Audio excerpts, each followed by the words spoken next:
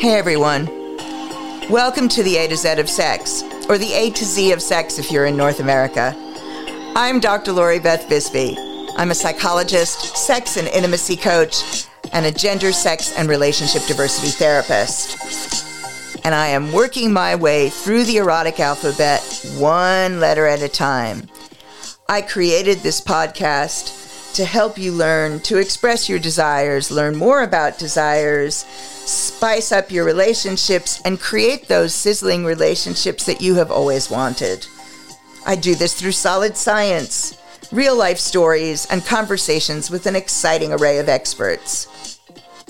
Listen in weekly as I share key strategies that will help you choose the relationship style that works best for you and create exactly what you want and need. Make sure to subscribe so you don't miss any episodes and you can take advantage of the subscriber bonuses.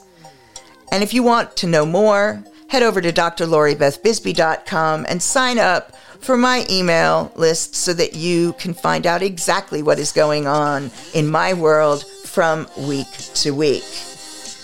But for now, come join me and enter my world of sex and relationships. See you inside.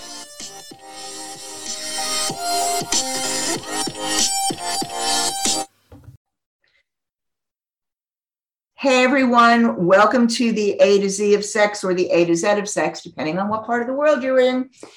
With me, Dr. Beth Bisbey. I've been working with people for the past 35 years, helping them to create and maintain amazing relationships with sizzling sex and without shame. I am working my way through the erotic alphabet one letter at a time. And this week, the letter is M, and we are talking about mismatched libido or mismatched desire. I've got an amazing guest today. Cyndi Darnell is a clinical and somatic sexologist, originally from Australia, who's now based in New York City. A psychotherapist by training, Cyndi now runs a global consulting practice to individuals, couples, and polycules navigating relationships and sexual difficulties, plus professional mentorship and case consultations to clinicians and sexologists worldwide, seeking to deepen their understanding of the links between psychotherapy, sexology, relationship work, and somatic practice. She's a clinical associate of Pink Therapy UK and a board affiliate for University of Wisconsin's Stout Sex Therapy Certification Program.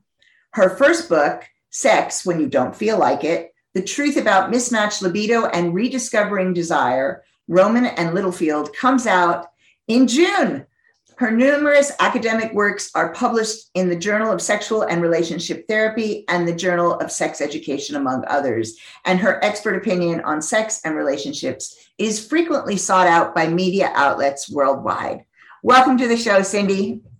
It's lovely to be here. And congratulations on your media success also. Oh, thank you. So, the last time I had you on the show was in 2020. Was it that long ago? It was. I was looking. It was a long time ago. Wow. Haven't times changed since then? Yeah, really, seriously. I really enjoyed, when I saw what the topic of the book was, I was really excited because it's a subject we don't talk enough about. And when we do talk about it, I think it's a fairly standard line that comes out. And, we all don't know what we don't know. So I can be guilty of that too. It was wonderful.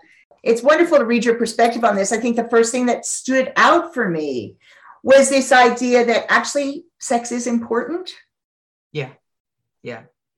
So I think sex is important whether we want to have it or we don't want to have it. We still need to talk about it because it is this thing that is just implied that everybody's doing it or everybody wants to do it or everybody should be doing it.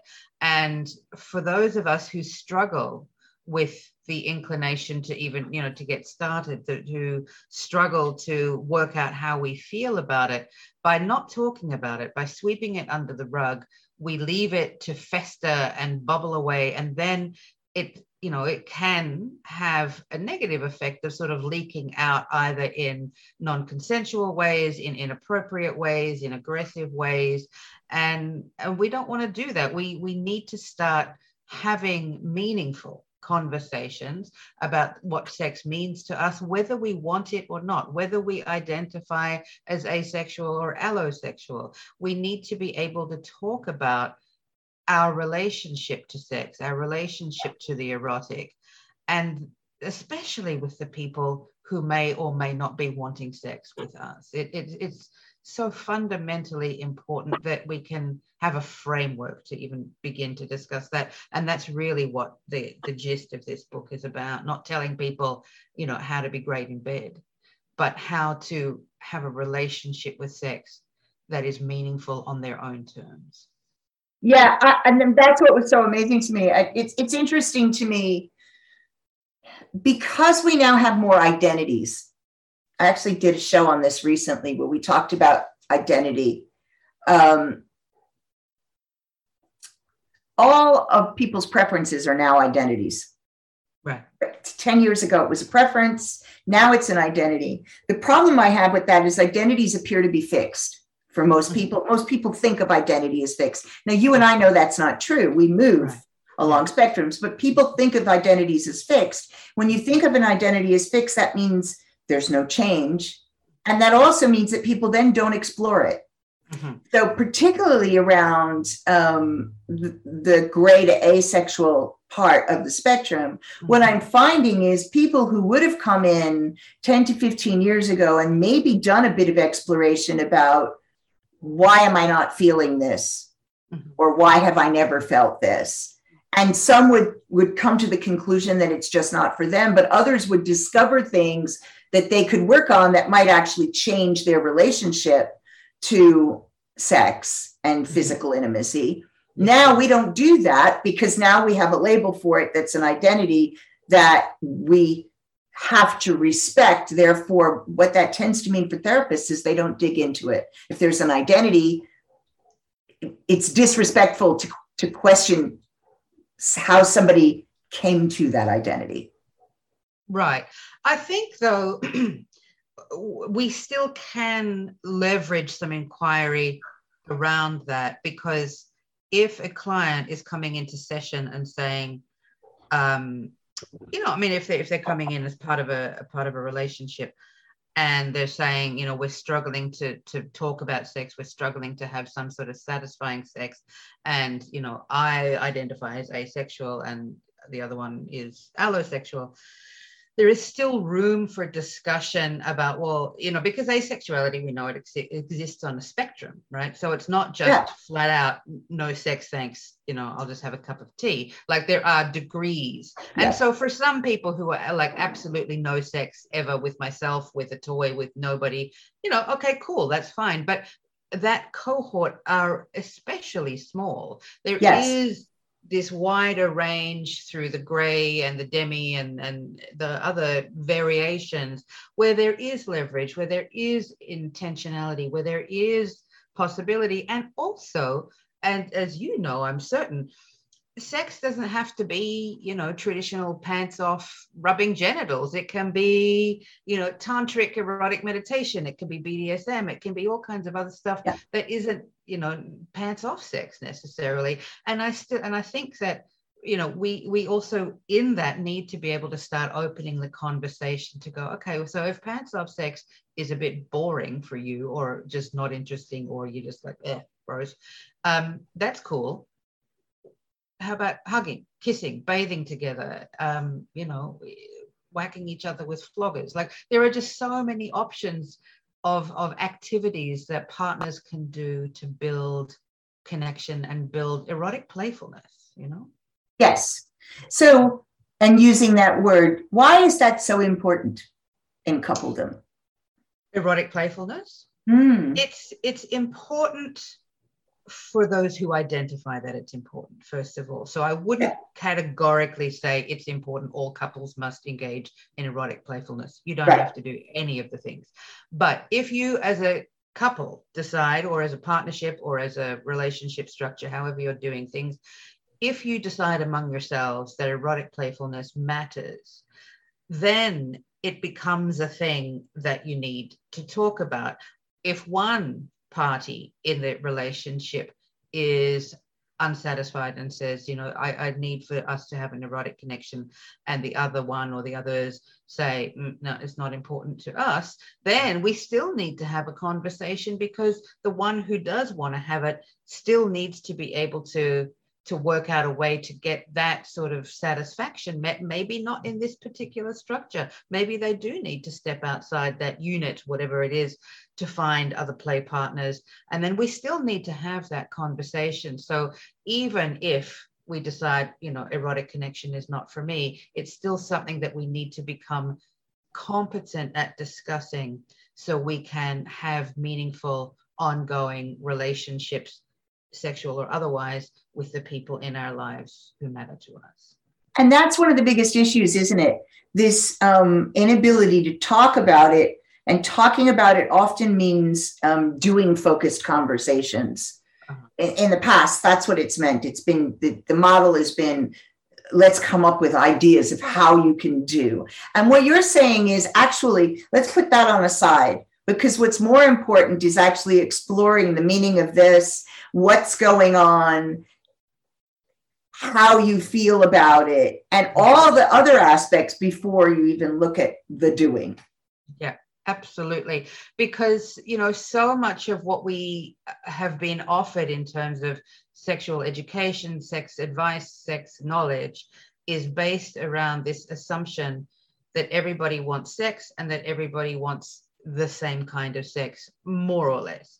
And the truth is that there are some people who don't want sex, or they want it in a specific context, in a specific way, at a specific time of the day, under a specific set of circumstances. And that's not weird. That's actually really common.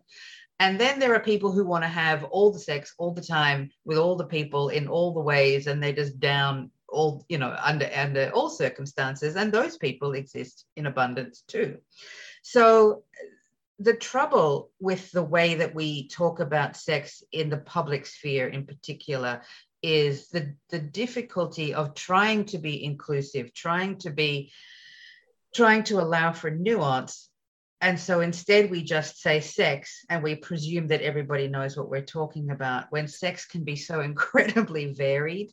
Because if we just default to penis and vagina sex, or just default to penis and anus sex, or just default to, fingering, or whatever, is the default in your particular cultural community, when we just default to that thing, it shuts down the conversation around pleasure, around why we're there, around possibility, around how do we want to feel, what's motivating us, what might make this better for me right now. And we don't have those conversations because it's assumed we will all like it. We will all be satisfied at the end of it, whether we have an orgasm or not, and that we will all just want to keep on doing it until the end of time, because sex is good for you, sex is healthy. That's what they tell us in the media, and it's bullshit. If you're having sex that's bad, that's not good for you. That's not healthy. It's an endurance test, and it's crap. Yeah, absolutely. I mean, you remember you can swear on this program, right? Okay. I will say, sex is good for you. Good sex is good for you. Yeah. And don't assume you know what that looks like. Yeah. And that's one of the things that I think is so important, is this challenging the idea that we actually know what that looks like. Mm-hmm. And there's a standard. Yeah. And it's one of the problems is, like when you're putting things out in the media, and when you're writing blog posts and, and social media, and all the ways in which people get most of their information these days. Yeah. There's value in that because information goes far and wide, but everything is very restricted in amount, and therefore nuance gets lost. So people use shorthand just like they do when they do diagnosis. Diagnosis was originally a shorthand so that one clinician understood what the other clinician meant. But the shorthand of sex doesn't work. No, because there's so many possibilities. Right. And it reduced the very thing that makes sex, let's say, engaging, is the possibility of of feeling something, of connecting in some way, of experiencing something new, perhaps. All of these things, the flush that we get when we start with a new partner or a new relationship is often the thing that people want to, that's the point that people will refer back to and say, I want to feel like that again. But that feeling is present because they are able to bring a sense of openness and hope and expansion to the practice. They haven't decided this is how it's going to be for the next 20 years at that point. Yet when they get, a year, 2, 3, whatever years into the relationship and the excitement part is gone, they start either blaming themselves, they blame their partner, they blame the kids, they blame the dog, they blame the mortgage, they blame all these things. And all that stuff has an effect. Absolutely. I don't mean to downplay that and stuff and say it doesn't matter. It does matter. And we still have our hands on the steering wheel at that point. And that, I think, is what a lot of the mainstream sex advice omits, is this idea that good sex just falls out of the sky and horniness just falls out of the sky. And that is not true. That is right. Not the creative part that you have in it is gone. I remember a long time ago, I spoke with a guy about interest, and he said, interest is directed attention. And he said, try an experiment, direct your attention at something for a few minutes, and tell me you don't find something about it interesting. I said, well, what do you mean? He said, when you go into the dentist's office in the old days when we didn't have our phones, this always tells people how old I am. And they would have magazines lying around, and they were always the most boring magazines on the planet. Right. It was just like, standing and looking at the wall monthly, or, at things that I would never want to look at. But if I didn't have anything with me, he said, try it. Next time, go in, don't have anything with you. So I did. I went in and I picked up one of these magazines. Within 10 minutes of reading, he was right. I found something I found interesting. Would I ever go back and do that again? No. But the point of the experiment was to highlight the fact that I was creating the interest, not the magazine. Yeah. And when people would say to me, well, that person finds me beautiful. And it's like, well, we start with you finding you beautiful and projecting that outwards. The same with sex, that excitement, you generate that excitement. The excitement doesn't live in your partner. Yeah. Which is where we are trained to believe that that's why the sex was so good with, Joe Blogs over there. The sex was amazing. I'm never going to get that again, as though you had nothing to do with it. It was just being done to you. Yeah. So your idea in terms of pointing out to people that actually you have some control here. Mm-hmm. And if you actually can talk about it and look at what your motivation is. Yeah. What is it you actually want? Yes, we know you want the physical bit, but what does that mean? Yeah. What's going on emotionally? Yeah. How do you want to feel? And historically, what has helped you get there are such important questions. Or for people who say that they don't know how they want to feel, or they don't know or they've never felt the thing that they imagine that they want to feel, then that's where the role, I guess, of fantasy and creative imagination and possibility and risk-taking. And I talk about all of that in the book. At times, you do have to stretch yourself. At times, you do have to take a risk. And it might feel a little bit overwhelming. And I think certainly, maybe like the Instagram generation who are all about, I've got to be safe, I've got to be this, I've got to be, and all sort of wrapped in cotton wool. Yes, certainly when it comes to trauma, absolutely. And for those who want to start expanding outside of the circle of familiarity around eroticism, taking deliberate, intentional, calculated risks, I think, is crucial. I don't think you can have a nourishing, satisfying sex life if you're not willing to color outside the lines a little bit and take a couple of risks. You're going to have to, because if you just stay there eating your cornflakes and sticking with what then what's going to happen. Nothing's going to change, and you'll get bored. That's game over at that point, because you have checked out. Yes. I mean, I think that, and that's one of the things that I think is so important I do think that people have in some ways lost the capacity to take calculated risks. They either take no risks at all, or they just like they just go wild, jumping off of roofs. Right. And right.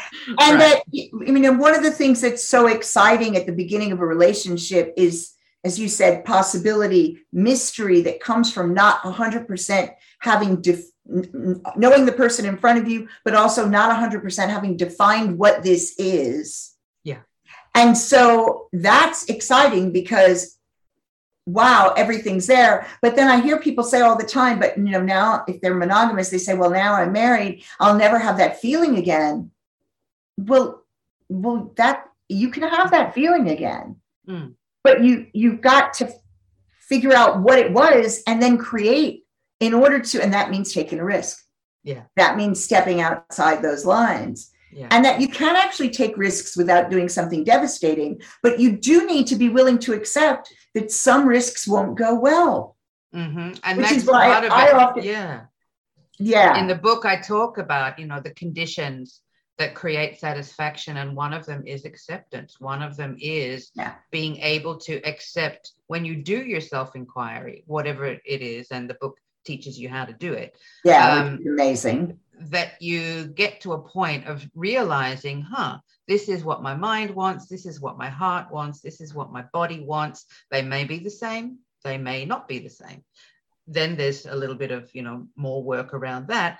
But regardless of what you discover about yourself, people who have, satisfaction with their sex lives, one of the cornerstones of that is that they accept what they find about themselves. That can take some time because you may discover things about yourself that you wish were different. You may discover that you're into a thing that you wish you were not into, or you may discover that you are not into a thing that you wish you were into. And being kind to ourselves, again, not talking about coddling with cotton wool, but being kind to ourselves by understanding that if we can accept ourselves as we are, we don't have to like it, but if we can accept what we discover on this journey of erotic inquiry, it does make it so much easier to talk to our partners about it, because we can treat ourselves with a level of compassion which invites them to treat us with similarly. That. Yeah. And that is so important. So often people get stymied by that. They find something, or they discover they're into something, or they think they're into something. And I like to point out, fantasy is fantasy, reality is reality. And there are some things that don't translate in the way you expected them to translate. We had that happen on the show where there was a couple where the man was really excited about seeing his partner with another man. Mm-hmm.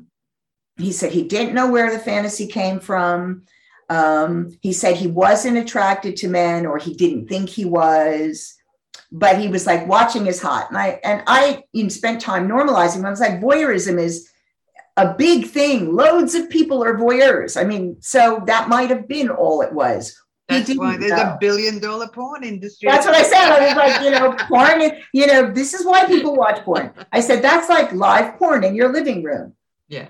But he didn't know. And so we sent them off to try. And they went to a social where they played games and got to kind of experience a little bit. And then they picked somebody to spend the evening with. And it didn't go anywhere. And it didn't go anywhere because at that point, because it didn't feel right to him. Fair enough, right? Fair enough. So you stop and you take stock. But he was like, in my fantasy, it goes like this. And I was like, as he described it, I said, well, interestingly, that bit wasn't there. That bit wasn't there. And these were all things that were just real world things, right? We gloss over the emotional feelings you might have in a fantasy. You don't go, and then I felt jealous because I was looking at their equipment and comparing their equipment to mine, right? You don't do that in your fantasy, but in reality, you might. Yeah. So absolutely. And that's the thing about the fantasy generally, is that, it'll probably engage the mind and the body at some level, but we can't always predict how how we're going to respond emotionally Right. to acting out sexual fantasies. And again, I go into that in the book about not all fantasies are designed to be acted upon. Yes. And some are not. And we have to be able to, again, monitor ourselves emotionally, because in a fantasy, we have complete control of everything. In real life, we don't.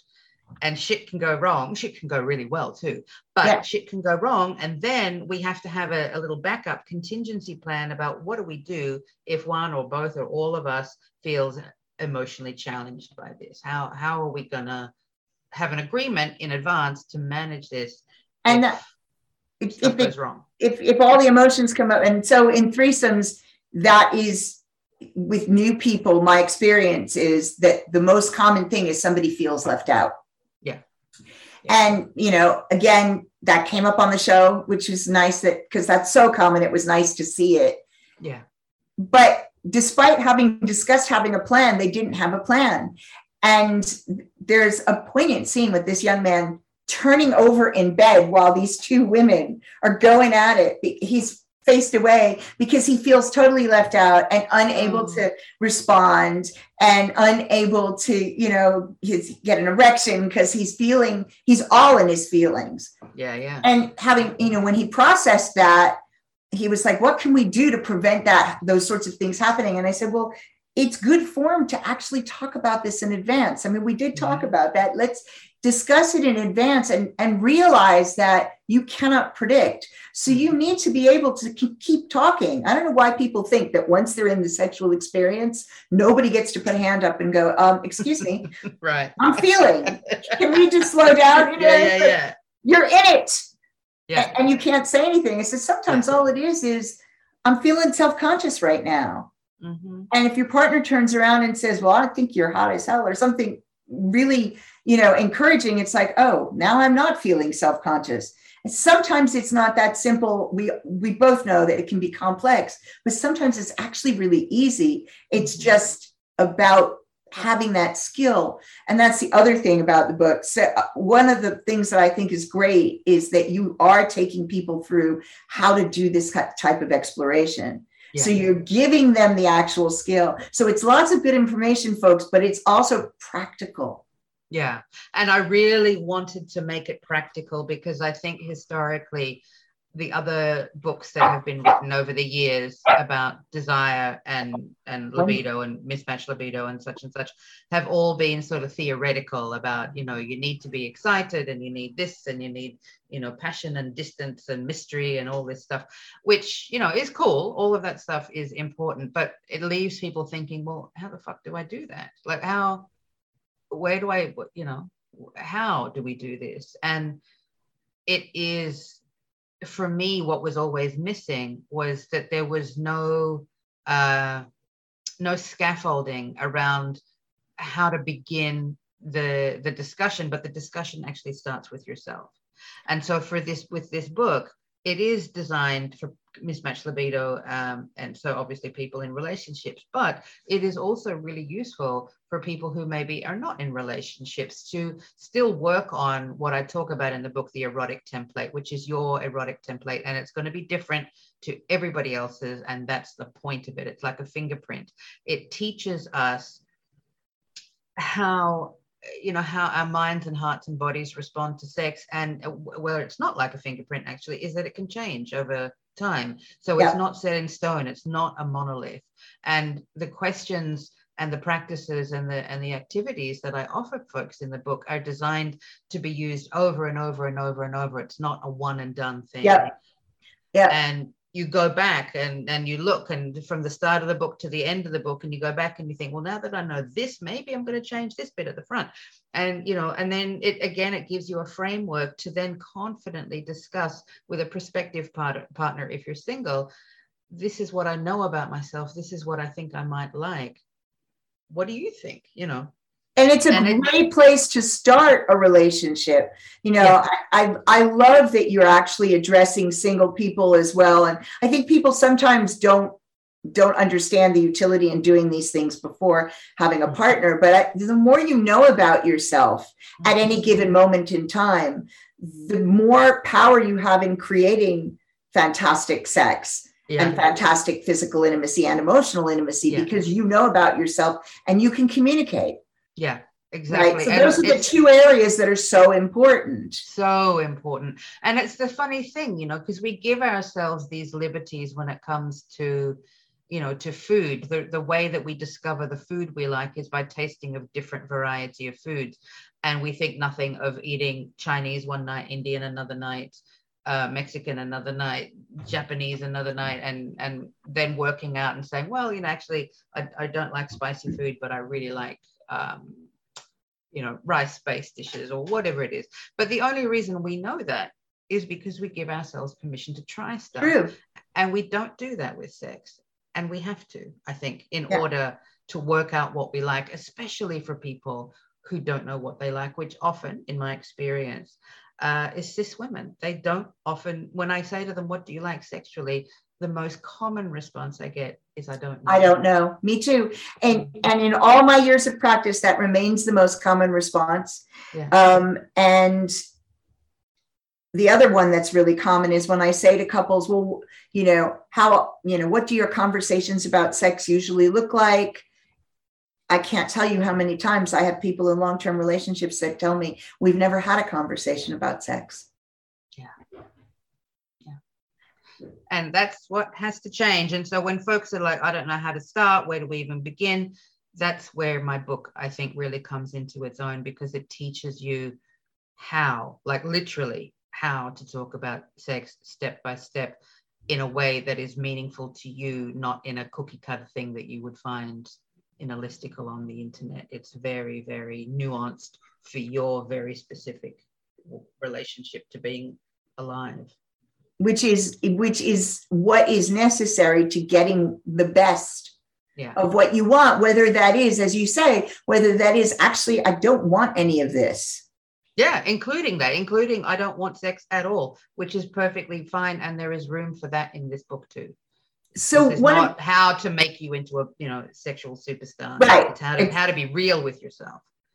So one of the myths that I find still most annoying is this idea that there's a point at which we don't have sex and we don't care about sex anymore. Mm-hmm. Right. An age where we're done. Age related. Yeah. Right. I just did an article, contributed to an article on this about baby boomers having great sex, because I was asked about it for people, particularly people over the age of 50. And there is a myth that, there's a decline.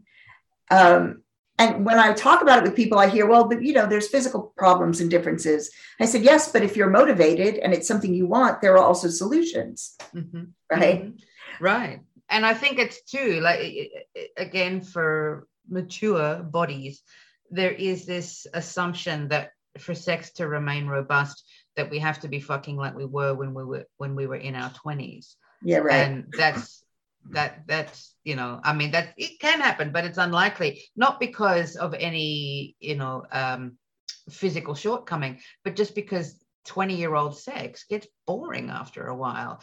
As we mature, as we've tasted over, lots of different foods over our lifetimes, by the time we hit our 40s and 50s, we could maybe have had a pretty robust palate that we can say, all right, this is actually what I like. And that sort of jackhammer style sex that's fed to us in our 20s as, wild and fast and all of the things, gorging ourselves on sex, in our 40s and 50s may be less appealing physiologically and psychologically, because we know ourselves better. Or if we don't, it's a really great time to start getting to know yourself better. And not to feel like because you don't want to fuck like you did in your 20s that it's game over. It's just you're playing a different game now. And one of the things I think gets in the way of some of this is, while there is a lot of one type of information out there, there's also a lot of places where there aren't. Women's health services are diabolical. And I mean, down to really not giving women the information they need about how their bodies function before, during, and after the menopause. Mm-hmm. And that actually, things like your ovaries still put out hormones post-menopause. Mm-hmm. And so if you have a hysterectomy and your ovaries are removed, you will need hormone replacement, because having no hormones is a not acceptable state of affairs. Yeah. Right. But the idea that the attitude towards women and their sexual health is just like, well, time's up, you're over. Why would you be worrying about this? Right. And because of that link to reproduction for cis women, whether they are straight or queer or whatever, it's still that thing of, you're 50 and you stop having periods and you can't have babies anymore. And, oh, well, bad luck. That's it. You're out to pasture. It's like, fuck that. That's and again, like, the research confirms that is not true, but the way that it is talked about, that sex, again, sort of falls into this heteronormative dynamic. It has to be penis in vagina. It has to involve orgasms. It has to involve this and that. And it shuts down any inquiry for women about, what does my body want? How do I want to feel? What kinds of touch might I like now? And then ideally also partners who will shift with you and be open and willing to having these discussions. It can be challenging if one partner is very invested in doing this work and the other one is not. Not. That's a very difficult situation. Can we also say it loud for the people in the back that orgasms are not necessarily the be all and end all of everything? Yes. Let's say that louder and put it on a banner and get the marching band. Orgasms are great for some people some of the time, but for the vast majority of people, they are not a huge motivator. Yet it is one of the things that we use to decide whether or not sex has been successful. Yeah. We will leverage that by saying, well, did you have an orgasm at least? As opposed to, did you enjoy the connection you were having for the duration of the time you were having it? What made it good? Because if it was just an orgasm, you can just do that by yourself. And usually much more quickly. Much more quickly and efficiently. And a lot of people of, all genders and orientations will say often that with partnered sex, they are looking to feel something. They're looking to experience something. In a solo sex session, they might just be looking for an orgasm. Fine, great, do it. But bringing that, a quick 5 minutes before I fall asleep at the end of the day, intention to a partnered sexual situation, and then wondering why your partnered sex life is unsatisfying, there is part of the problem. It's the way you're approaching it. By treating it like a stress relief masturbation session. It's not supposed to be fulfilling. It's supposed to be, just something that you do at the end of the day so you can fall asleep, like having in the old days, having a whiskey and a cigarette. Yeah. If we switch that over for rubbing one out before falling asleep, fine, but don't treat your partner like a masturbation tool. Yeah. And so unless they're into that. Yeah, truth. So often that's not something that people are taught about or talked about. Yeah. So you get people showing up, men as well as women, all bodies, all genders, showing up feeling inadequate, or I think about things like when there's been prostate cancer and there are permanent changes to orgasm for some people. Yeah. And now suddenly there's no reason to do this. There's nothing there, or the person feels broken because they can't reach that pinnacle that they think that's it, that one point. Yeah.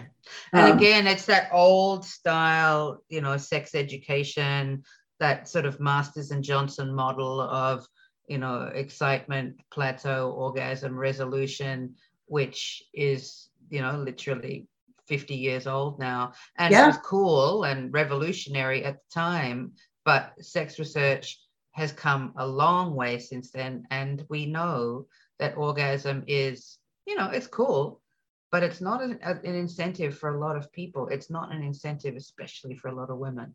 And I think women and men in couple dynamics like that is a big conversation for folks in heterosexual relationships to have, because that can really screw up a lot of straight couples, that story about orgasm. The other thing that occurs to me that we don't talk about is that sometimes, whether you're monogamous or not, the change might have to be seeking your pleasure elsewhere. Yeah.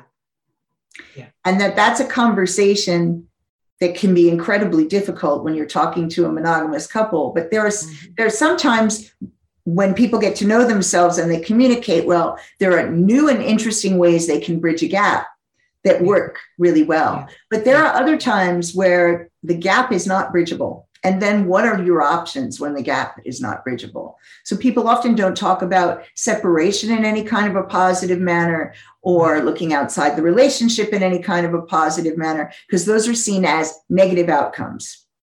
Right. They're not seen as pathways to pleasure, pathways to joy. They are seen as failures that, people talk about ending relationships or we had to resort to having an open relationship as some sort of shortcoming. And it's like, my goodness, what a wonderfully advanced couple is able to have a really rich conversation about how are we going to address this situation that exists between us? What are our options? Let's lay it all out on some butcher's paper and really get into it. That to me is a sign of a very advanced couple, not a couple who are failing. Yeah. And that's always a huge issue for people. And that, again, is part of that old narrative. Yeah. And that's the thing. So those old narratives that a lot of us have just absorbed by osmosis. When I ask people, where did you learn about sex?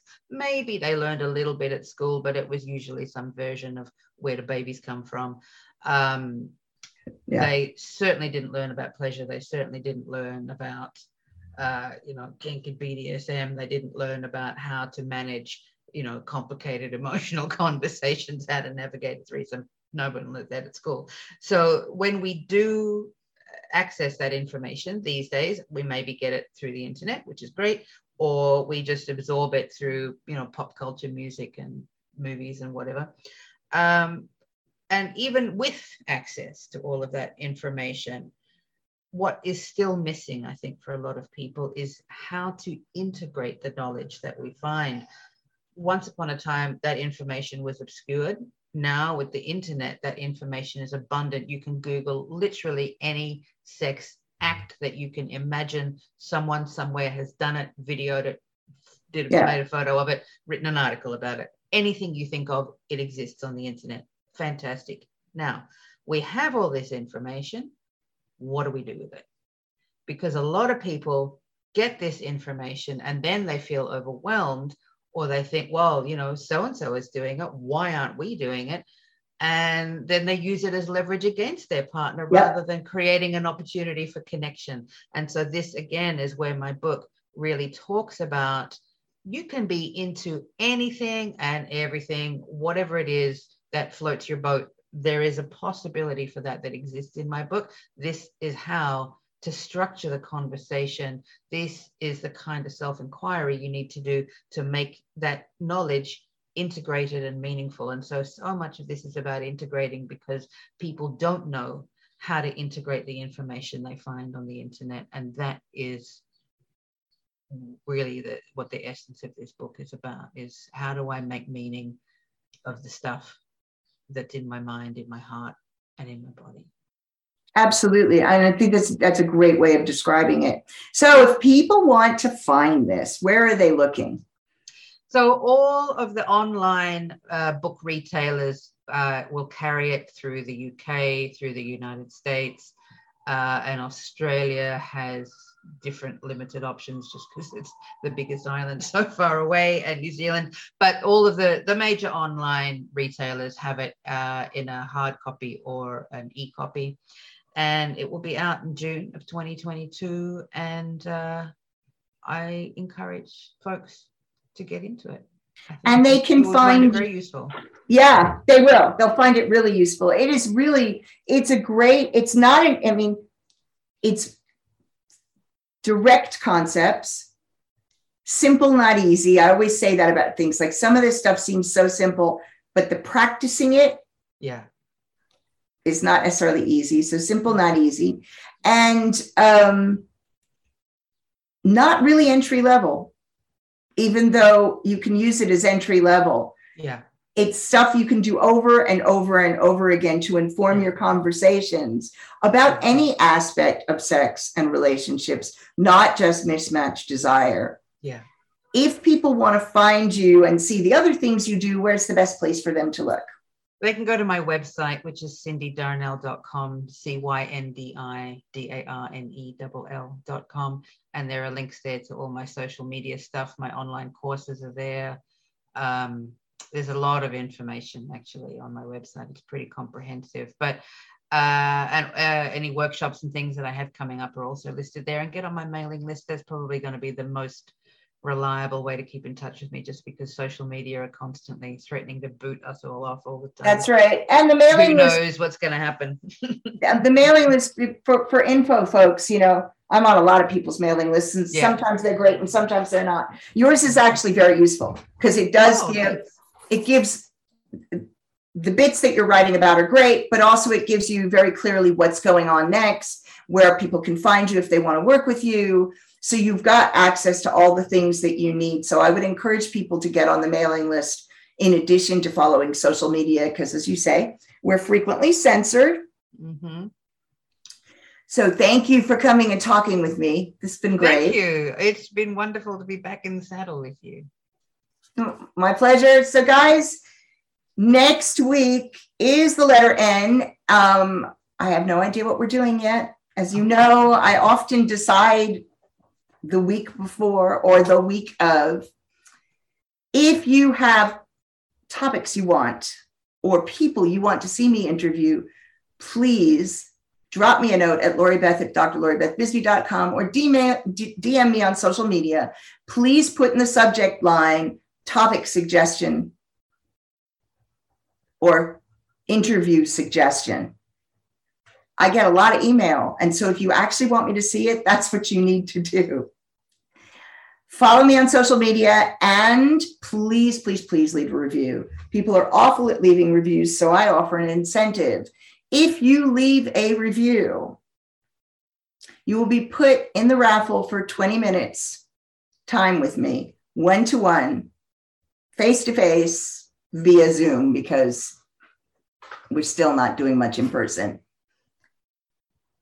I raffle once a month.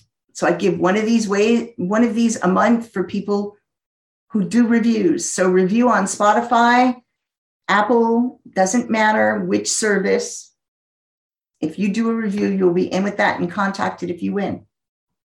Have a wonderful week. I'll see all of you next week. Be safe. There we go. Thanks for tuning in. You were just listening to the A to Z of Sex, or the A to Z of Sex if you're in North America. If you enjoyed the show, please do leave a review wherever it was you listened to it, but especially head over to Apple Podcasts, Spotify, and Stitcher. Reviews really help the show get out there. If you want to support my work, you can support it through my Patreon page. That's Dr. Lori Beth Bisbey on patreon.com. You can also head over to drloribethbisbey.com and subscribe to my free mailing list, which will keep you updated as to the activities I am getting up to and any special appearances. For people who subscribe to the Patreon, there are special broadcasts, merch, and the opportunity to get discounted tickets to a lot of the events that I do. Knowledge gives you power. The more you know, the better your relationships, the better your satisfaction and joy. If you've got suggestions for the show, comments, or questions, do email at LoriBeth@drloribethbisbey.com, and I will try and incorporate them. Have a wonderful week filled with loads of joy.